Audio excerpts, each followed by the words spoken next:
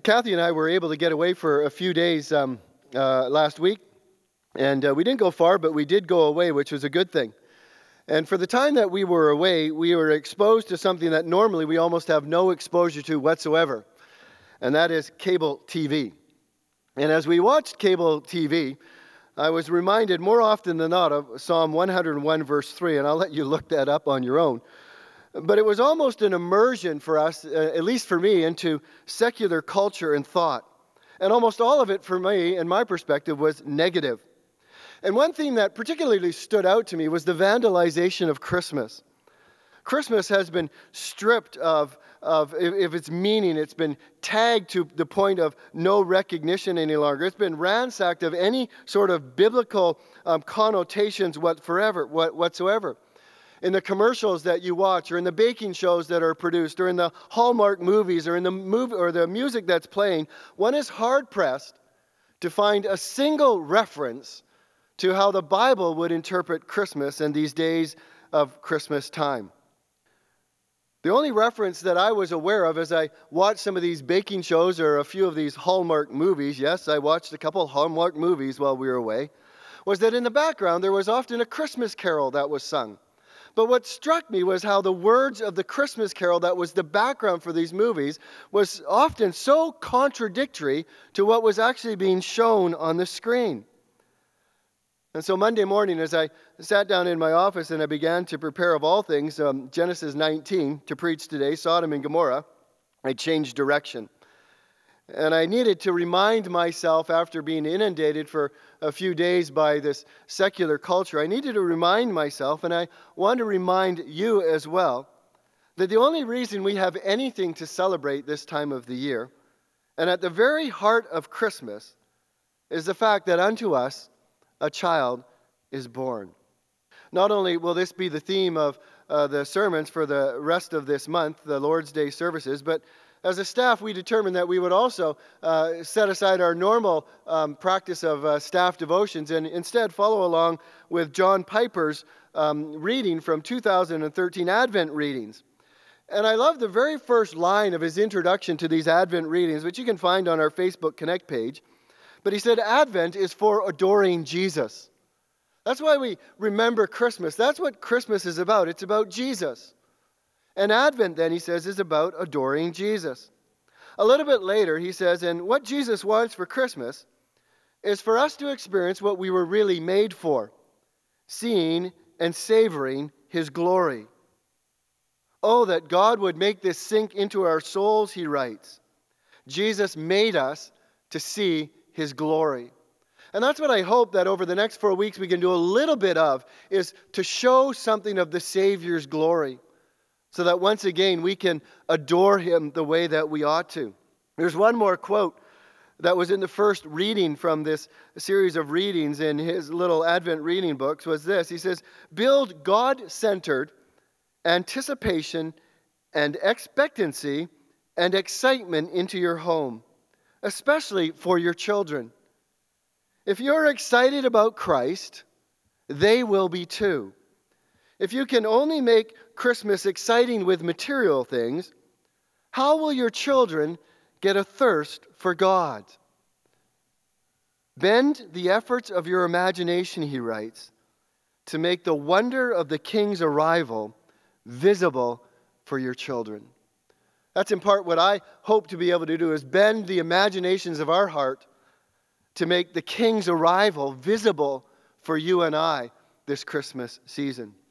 The reality about this Christmas season is that God was born into the world. Christmas is not about the Savior's infancy. It's about his deity. The humble birth of Jesus was never intended to be a facade to conceal the reality of God, or that God was being born into this world. Those are startling words for some. I don't know if you've never heard this before. Maybe it's the first time you've heard anything like this before. But Christmas is about the reality that God was being born into the world. You won't hear that in many of the shows that you watch, or the baking shows, or the Hallmark movies that are out there. And I can only imagine what might be going through some of your heads right now. No way! There's no way God could be born into this world. That's the stuff of science fiction. That's just way too out there for me. If I had a thought of it earlier, I thought of it Wednesday, which was just not enough time, but I would have loved to put together a little video crew.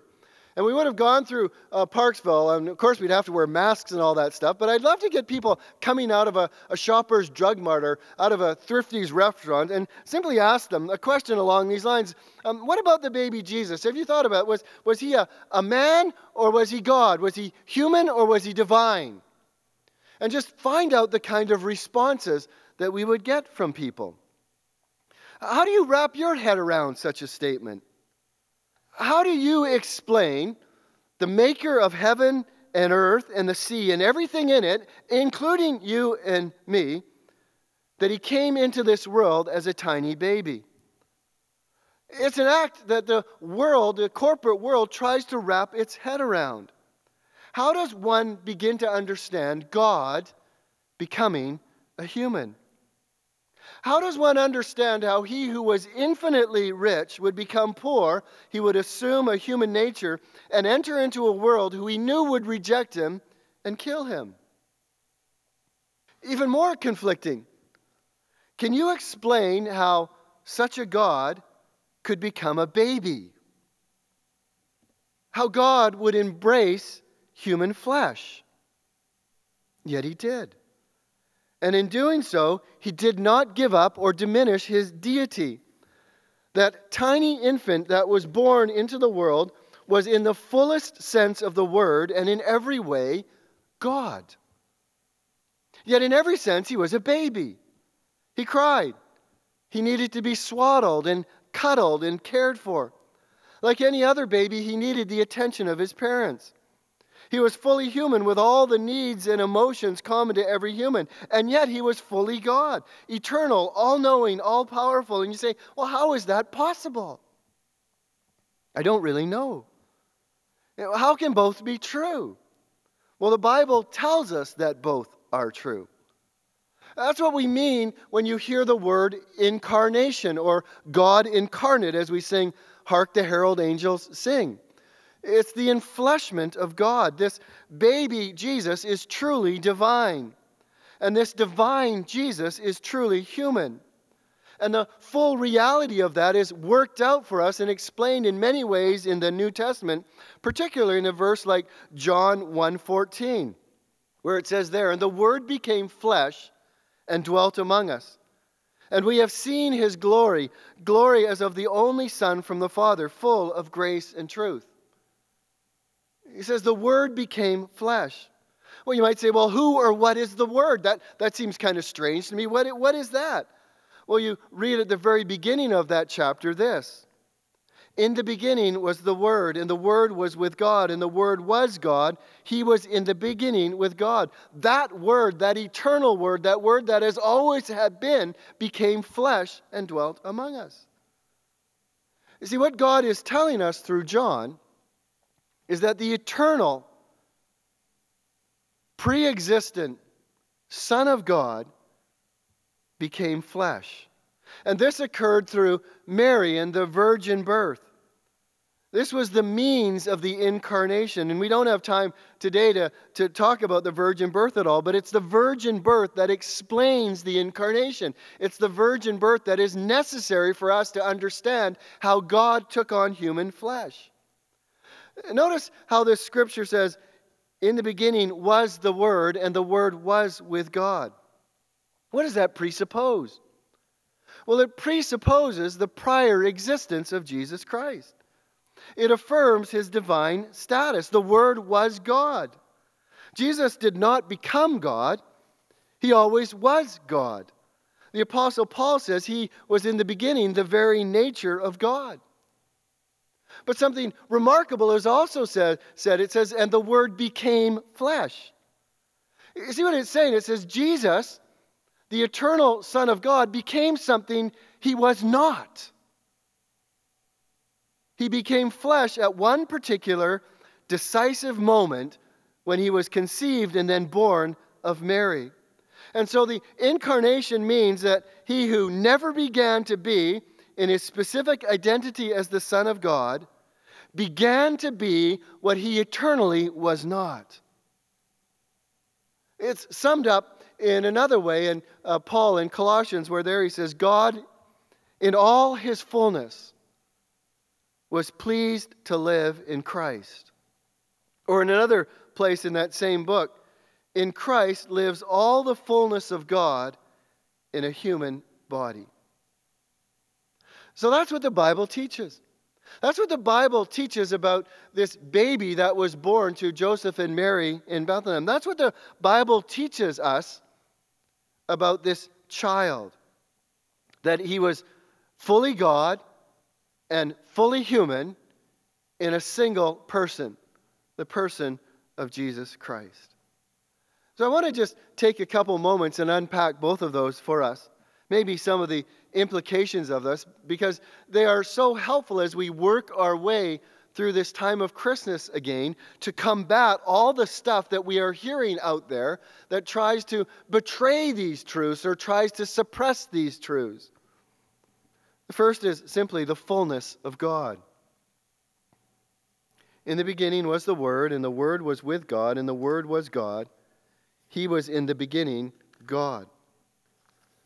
As I've already said, the biblical testimony is consistent and leaves no other room for conclusion other than that Mary's baby, Jesus, was God in the flesh. Often the knowledge that he possessed was beyond human knowledge. At times he knew what was in people's hearts. He knew Nathanael before they had met. He knew the deepest secrets of a woman who he met at a well at Jacob's well. Furthermore, the works that he did were convincing proof that he was God. His first miracle was a creative act of turning water into wine. He healed the blind. He unstopped deaf ears. He multiplied fish and bread to feed 5,000 people. He raised the dead with a word of command. He was able to forgive sins. There has never been another person like Jesus. So much in the New Testament points to his deity. But few texts do so, like Colossians chapter 1, verse 15 to 20. Listen as we read these words. He, Jesus, is the image of the invisible God, the firstborn of all creation.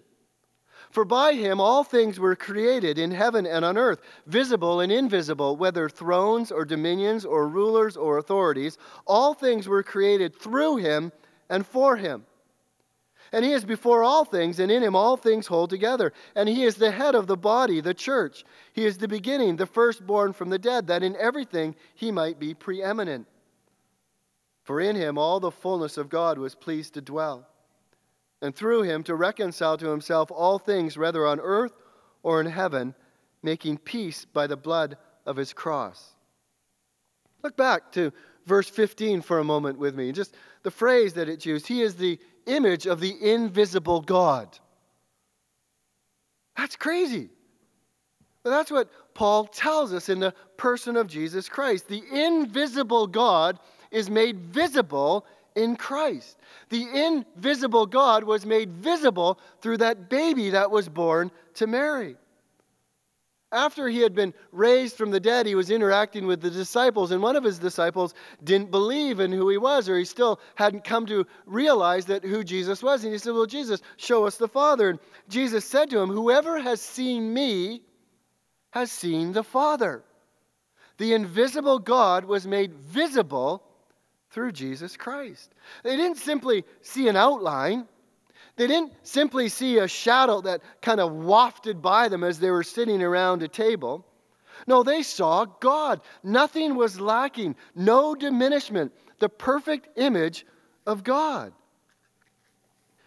Don't let your thinking run away from the truth as you wrestle with the description, the firstborn of all creation. I just thought it important to at least say a couple things about that. This is not saying that Jesus is a created being, not in the least. The word firstborn is prototoikos. It's a word that describes rank or position, not origin. And so what God is telling us about Jesus is that he has all the privileges of the highest rank or of the firstborn heir. The world and all that is in it is his. He inherits it. It belongs to him. He has the right to rule it. The psalmist articulates it this way. He says, I will make him the firstborn, the highest of the kings of the earth. And so we declare about Jesus, he is what? The King of kings and the Lord of lords. He is the heir of all things.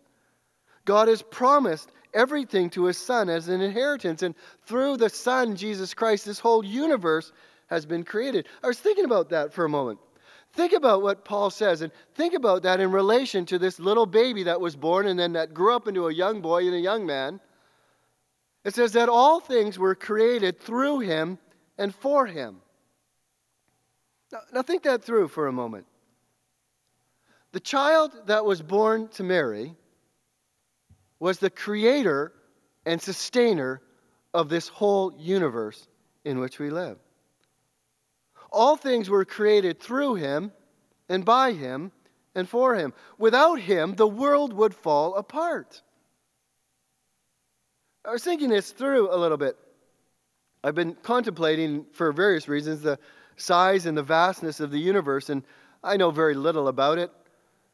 But you know that if you were to hollow out the sun, you could fit 1,300,000 planets the size of the earth into the sun. Christ made them both. He made the earth and everything that's in it and on it and under it, and he made the sun. Consider the number of stars that are in the universe. I just looked this up briefly yesterday. Do you know that the observable universe is absolutely huge? It's estimated to be 46 billion light years radius. It's estimated to contain about 10 to the 22nd stars. This number is so vast that even using a computer that could count 1 trillion of these every second, it would take over 300 years to count that high. That baby that was born to Mary made all of that, controls all of that. In fact, as Isaiah says, lift up your eyes on high and see. Who created these? He brings out their host by number, calling them by name. By the greatness of his might and because he is strong in power, not one is missing. Have you thought about that? That little baby that was born created this universe and every star and planet in it and names them. I thought back from the macro scale to the micro scale to an article, and I looked it up that I had read by John Piper a number of years ago. An article, a meditation that he wrote on Job chapter 5, verses 8 to 10. Job says, "But as for me, I would seek God, and I would place my cause before God, who does great and unsearchable things, wonders without number." Now, what would you describe as a great and unsearchable thing? If you were going through your head and you were worshiping and honoring God and you're saying, my God does great and unsearchable things, what would you do? What would you say? Well, this is what Job said. He gives rain on the earth and sends water on the fields. For Job, one of the great and unsearchable things of God was rain. I'm not sure I would have thought of that, but picture yourself maybe as a farmer in the ancient Near East, in arid land, almost desert-like land, almost no lakes around, no rivers around, and every year you plant your crop. And the only way that that crop will ever germinate and then grow and then produce a harvest is if rain falls from the heavens above. You have no source of irrigation, you have no rivers, you have no streams, you have no lakes. And so you plant your fields. Well, where does that rain come from? And of course you might say, well, the sky. You say, sky? Well, yeah, water will come out of the clear blue sky. Well, not exactly. Piper goes on to say, well, water will have to be carried in the sky from the Mediterranean Sea over 700 miles and then be poured out from the sky onto fields. And you say, well, carried? How much does it weigh? Well, if 1 inch of rain falls on 1 square mile of farmland during the night, that would be 27,878,400 cubic feet of water, which is 206,300,160 gallons, which is 1,650,501,280 pounds of water. That's awfully heavy. And so how does it get up into the sky and stay up there if it's so heavy? Well, it gets there by evaporation. And you say, really? Well, that's a nice word. What's it mean? Well, it means that water sort of stops being water for a while so that it can go up and not down. Well, you say, well, I see how it goes up, but then how does it get down? Well, condensation happens. What's that? Well, it says water starts becoming water again by gathering little dust particles between 0.00001 and 0.0001 centimeters wide. You say, well, that's small. You say, well, what about salt? Salt? Well, yeah, the Mediterranean Ocean is a salt water. That would kill the crops. Well, what about salt? Well, the salt has to be taken out. And so you say, well, the sky picks up 1 billion pounds of water from the sea, takes out all of the salt, and then carries it for 300 miles and then dumps it on a farm. Well, it doesn't really dump it. If it dumped 1 billion pounds of water on the farm, the wheat would be crushed. So the sky dribbles down 1 billion pounds of water in little drops. They have to be big enough to fall from about 1 mile or so without evaporating, and small enough to keep crushing the wheat stalks. And that's just rain. That little baby that was born to Mary is the one that created the water cycle. He created everything. God stepped into this world that He created and sustained. And you might say, so what? It really doesn't matter that God was made flesh and dwelt among us. That the baby that was born to Mary was God. Well, it makes all the difference in the world. It makes all the difference for the world. And it makes all the difference for salvation. Because only somebody who is infinitely God could bear the full penalty of all the sins of those who would believe in Him. Salvation in the Bible is never described as a human achievement. It's a divine achievement. As the book of Jonah reminds us, salvation is from the Lord. There's no human being, no human creature, in fact, nothing in the universe could ever save mankind. Only God could. Or more necessary even, a mediator between God and man must be truly and fully human and truly and fully human God in order to represent both sides fully. And that's what Paul tells us about Jesus Christ, that there is one God and there is one mediator between God and man, the man Jesus Christ. So the Bible tells us extraordinary things about this baby, that He was fully God. It's astounding for us to work that through and think that through and meditate on that. Do that for the next 3 or 4 weeks. Secondly, the fullness of man. The humanness of Jesus is never in doubt in Scripture. Never in doubt. The eyewitness to His humanity is undeniable. He took our nature. This is how the writer of Hebrews puts it. Since therefore the children share in flesh and blood, He Himself likewise partook of the same things, that through death He might destroy the one who has the power of death. Isn't that amazing today? So many people live in fear of death, and yet Jesus has come to destroy the power of death. That is the devil, and deliver those who through the fear of death were subject to lifelong slavery. Oh man, how many people are enslaved to their fear of death today?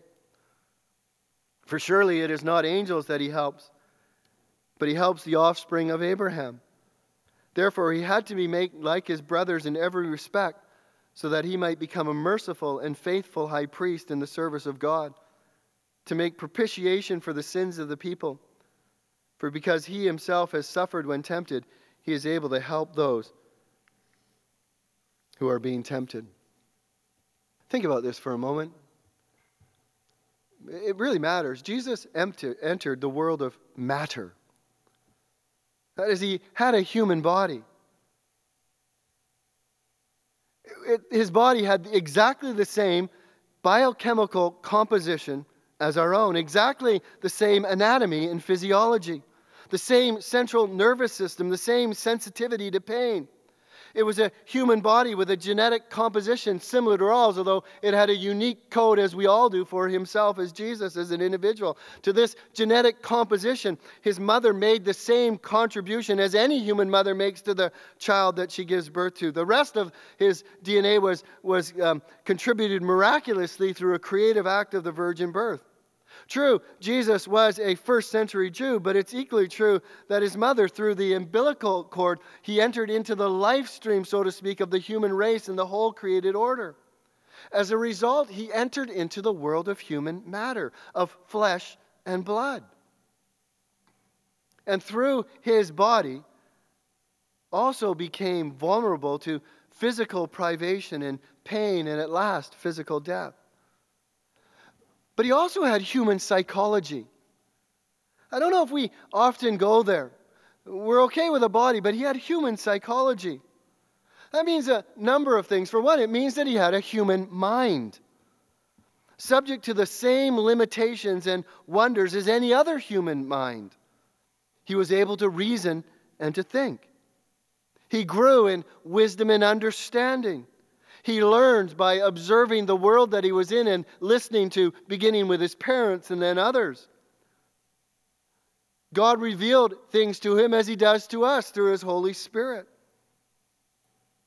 I read this last week, and I've been trying to wrap my head around it for a number of days now. Even now, at the right hand of the Majesty on high, Christ's glorified mind does not fully understand the glory of his own divine nature. That's not meant to trip you up, but one day we will have a glorified mind, but we will still throughout eternity be amazed at the glory of Christ and never fully understand it. And Christ in his human mind will also be amazed at the glory of Christ. He will always be fully God and fully man for all of eternity. He also shared in human psychology. He experienced a whole range of human emotions and experiences. He knew hunger and fatigue. He marveled. He wept. He knew what it was to be troubled in his soul.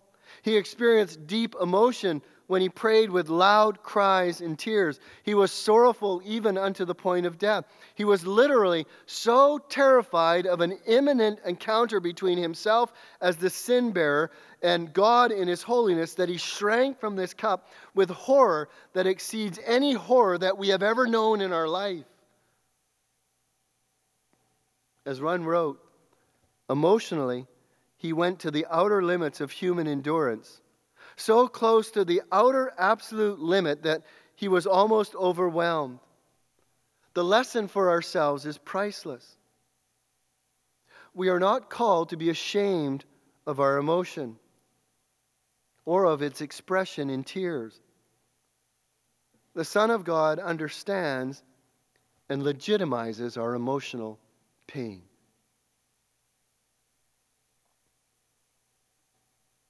Does it matter to you that God was fully human? Does it change anything for you to know that Christ shares a human mind and human psychology? Even more, you read about Christ and relationships. And this point is particularly important as we think about the isolation that so many people are experiencing today. We've endured almost 9 months of various forms of isolation, and the end may be in sight, but maybe we've not seen the worst of it yet before that end comes. And what do we read about Christ? Well, we read that Christ chose 12 men to be with him.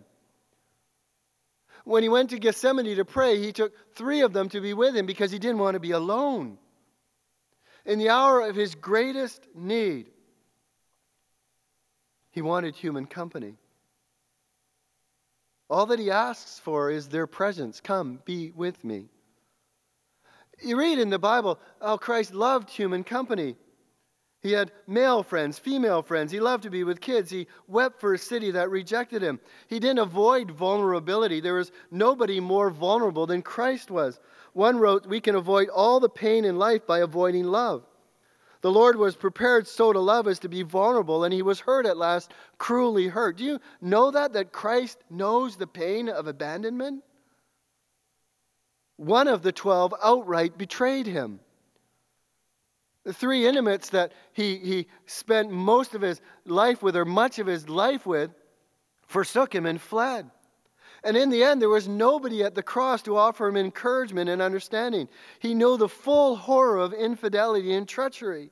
Loved ones, this is a picture of Christ. The Christ of Christmas makes all the difference in the world. It was this man who dwelt among us. This is what it means that the Word became flesh and dwelt among us. Christ didn't simply stop by for a short little visit and take off again to heaven. He actually dwelt among us for 33 years. He lived in our environment. Think about that for a moment. He lived in our environment.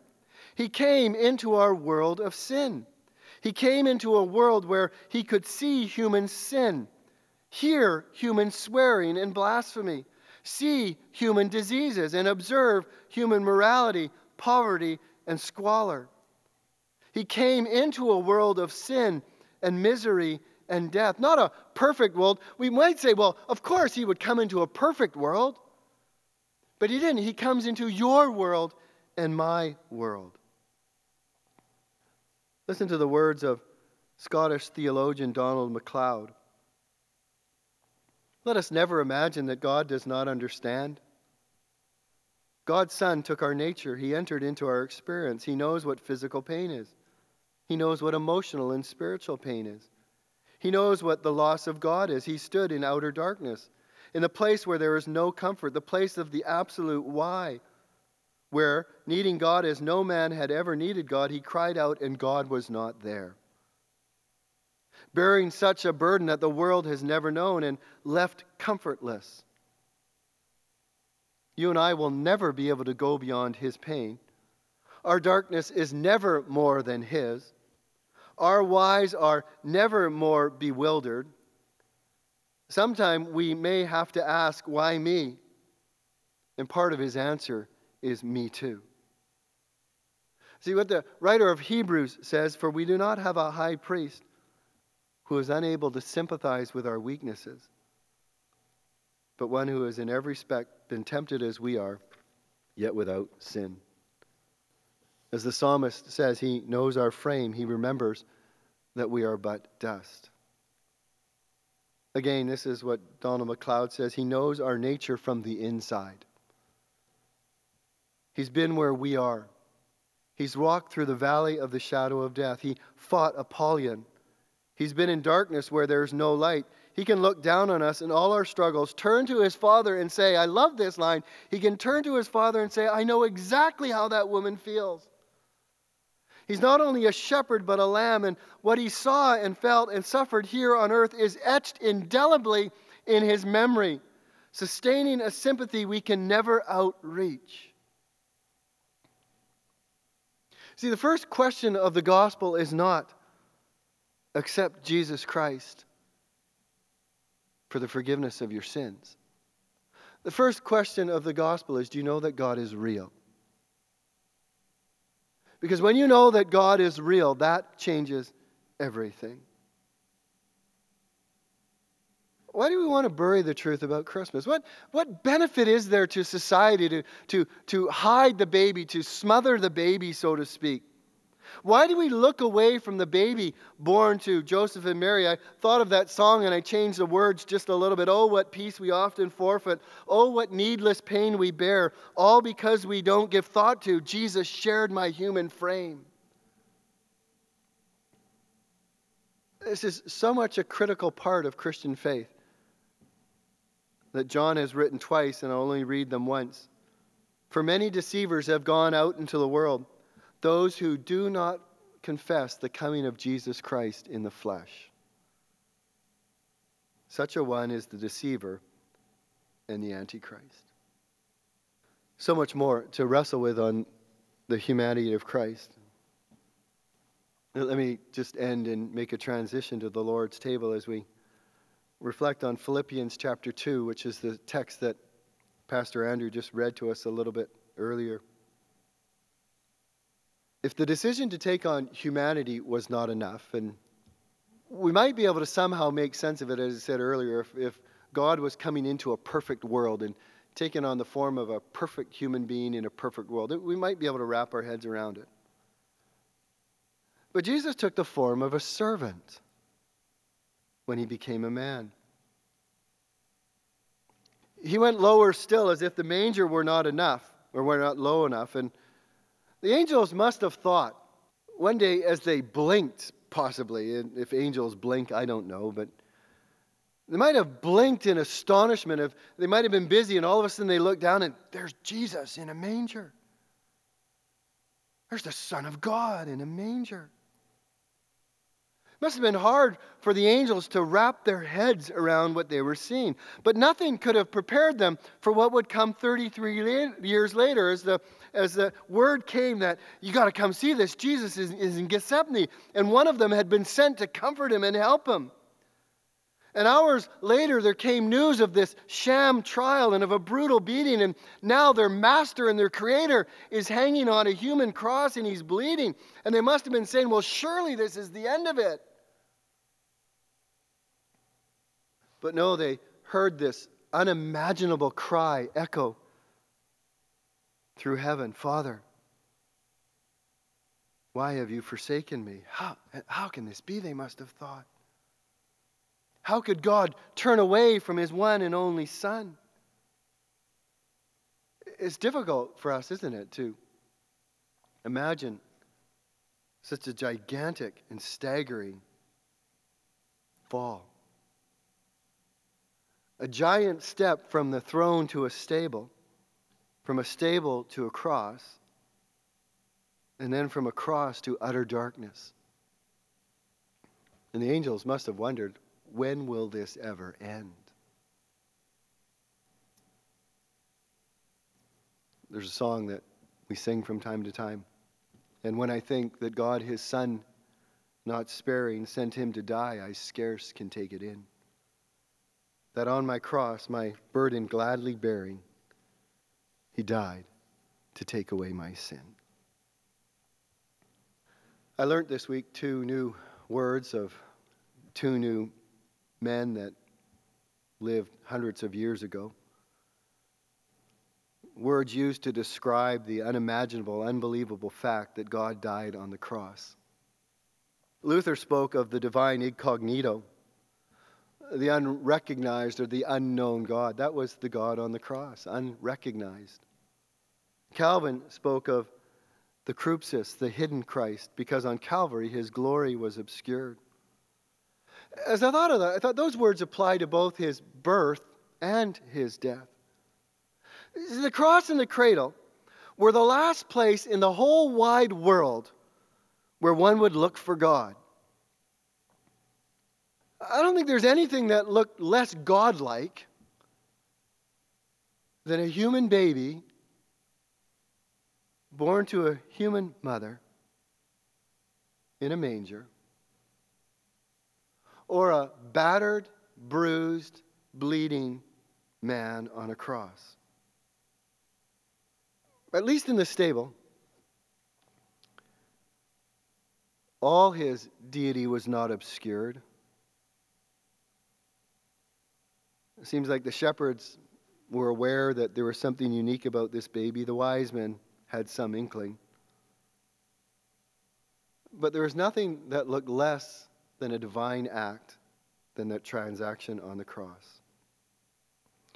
So let me ask you, do you look for God in either of these places? Do you look for God in a baby born to Mary? Or do you look for God who died on a cross? God made flesh, the creator and the sustainer of the world. The cross and the cradle. That's where we find the Lamb of God who takes away the sins of the world. There we glimpse the Son of Man who came not to be served, but to serve and to give his life a ransom for many. There we witness grace beyond description. about a God who did not spare his own Son, but gave him up for us all, how will he not freely give us all things? There we see how in Christ God was reconciling the world to himself, not counting their trespasses against them. And so I implore you today, be reconciled to God through the God-man, Jesus Christ. It's the only way to have your sins forgiven and to be at peace with God. Unto us a Son is born. Father in heaven, I thank you for your word. I thank you for the way that it describes our need, the way that it describes you. I thank you for the way that it helps us understand, even though we will never understand the full extent of it or the depths of it, but it helps us understand why it is necessary that, and why it matters that Jesus was both fully God and fully man. Father, I pray that, again, in these weeks that are ahead of us, when we are bombarded with so much that at the very best ignores and at the very worst intentionally tries to suppress the truth about Jesus Christ, that we will fight, and that your Holy Spirit would remind us again and again that in Jesus Christ, God took on human flesh so that we could be reconciled with you. Help us, I pray, work that through in Jesus' name. Amen.